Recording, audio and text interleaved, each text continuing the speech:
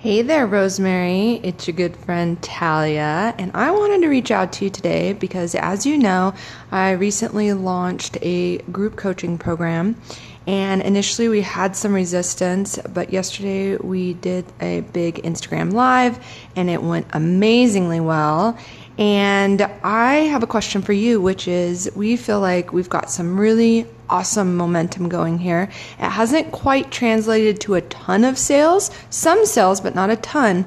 But I feel like there's a lot of momentum and I feel like there's a lot of interest. So my question for you is, how do you keep momentum going in a situation like this? How do you keep momentum going to drive sales, to drive traffic, those kinds of things? This is a loaded question, but I know you like a challenge.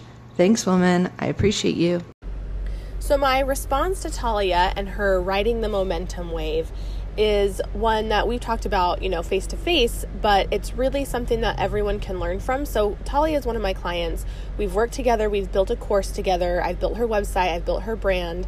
I've helped her create this group coaching program. And there's something super great about a launch, about a big push for content, a big hurrah, where you're meeting new people, you're getting in front of other people's audiences, and it's really exciting because you're getting a lot of feedback and you're getting a lot of people that are new, that are interested in you and asking you questions. And that can be both good and bad. It can be a little bit overwhelming because there's just so much response that you then don't want to just focus on delivering the product, but you have to focus on delivering a great product. So for Talia, this group coaching program, she has to then dedicate time to deliver on what she promised. She has to dedicate time to create the meal plans, the lesson plans, doing the Facebook Lives, having space to really work, more one-on-one with these people than she would if someone was just taking her course. So making sure that you are setting aside time, number one, to deliver on the promise that you made is huge. You have to be really organized. You have to really make sure that that's the top priority, but you can't just let this momentum fall by the wayside. You have to do both. And it sometimes feels like a lot of people are in a place where they have a very limited time. And that's almost everyone. I say this to people all the time. And actually for me, I've realized that I'm in this kind of same boat too. For years and years and years, I had little kids. I had babies at home. For 12 years, I had a child at home. I had to build my business, do my freelance work, deliver on my marketing, and deliver on the stuff that I was doing for clients, my services, all while there was a child home with me. This year was the first year that my baby went to kindergarten a full day, so I have a dedicated amount of time every single day to work. And it's still, though, even though I do have that dedicated time, I do not have complete freedom. This has been very apparent this week. I have doctor's appointments. I got sick. I have a kid breaking an arm. I have kids that have pink eye. We have to go, to the doctor for eye exams. We have sports now because sports has started. So we have games, we have errands we have to run. So there's still busy things. So I kind of feel like I've been on this, not in denial, but I've been oh my gosh, my day's going to be so much more open and I'm going to be able to focus and now my business can go to the next level. And it can. I definitely do have more time and space, but it's definitely not the black and white thing I thought it was going to be. It's definitely not now I have complete freedom and I can only focus on my work. That's not true.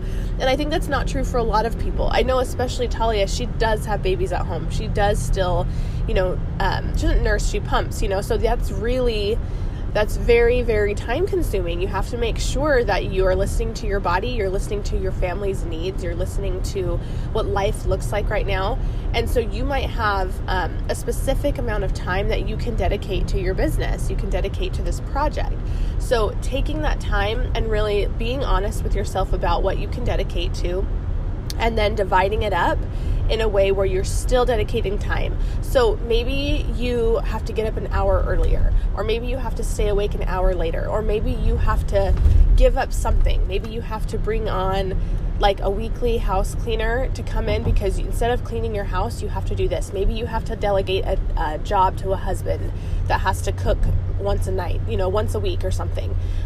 You have to find space to be able to do both. You have to deliver on your product and you have to keep the momentum going. So the momentum is going to be things like finding what the objections are for the people that didn't buy and delivering content based on that. right? It's the proof in the pudding. So there might be two different people that didn't buy. It might be one person that was like, okay, the price point right now is not financially what I can do. I believe in everything you're sharing. I just can't get to that point of like paying the money. I just don't have it.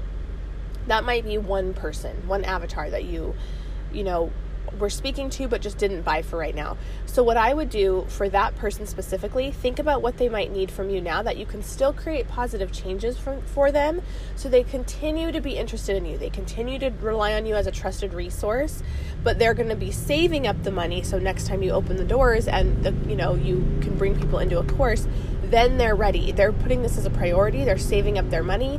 And once you're ready to open the doors again, they are ready to jump in. That's what you need to kind of focus on, is creating content for those people to keep them interested in you and deliver a positive change in their lives. The second objection that you could address in the content that you share and what kind of effort you're going to be putting out are the people that are interested in this and might have the money, but they might look at you and say, I just need a little bit more social proof. I need to see that you have an actual audience, that you're, getting results, and you're sharing about what the benefits that you can get from taking this course. So that might mean you need to focus on your following on social media. You need to focus on creating a vast library of content, both on your website, on a blog, on a podcast, if that's what you do, if you create YouTube videos, if you have a YouTube channel, filling up those things. So when people do come across you, they have the money, they need this thing, they have this problem that you can solve for them.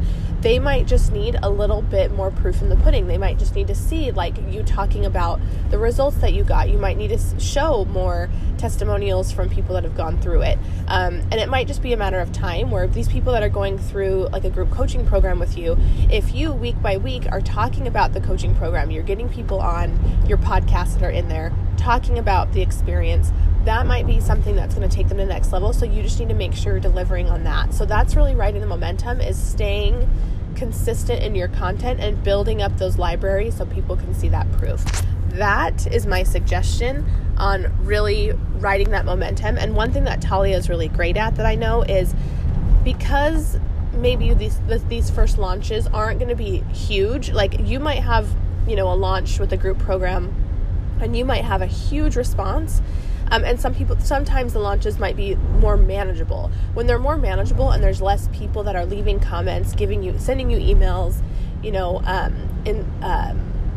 submitting questions on someone's Instagram stories that you can answer, when you can really write down the names of these people, write down their Instagram handles, take note of who they are and engage with them, that is going to take it to the next level. So that no matter how much content you create, if you can actually connect and engage with these people that have questions and objections and just maybe don't have the money right now, if you can continue showing that you're invested in them as people, that is the greatest thing you could possibly do. So again, if there's a huge launch and you have 1 million comments, you're not going to be able to do that as easily. But if it's something that's more manageable and there's 10, 20 people that have left comments that you can continue to engage with and follow up with on any platform you can, that is going to be the biggest win for you.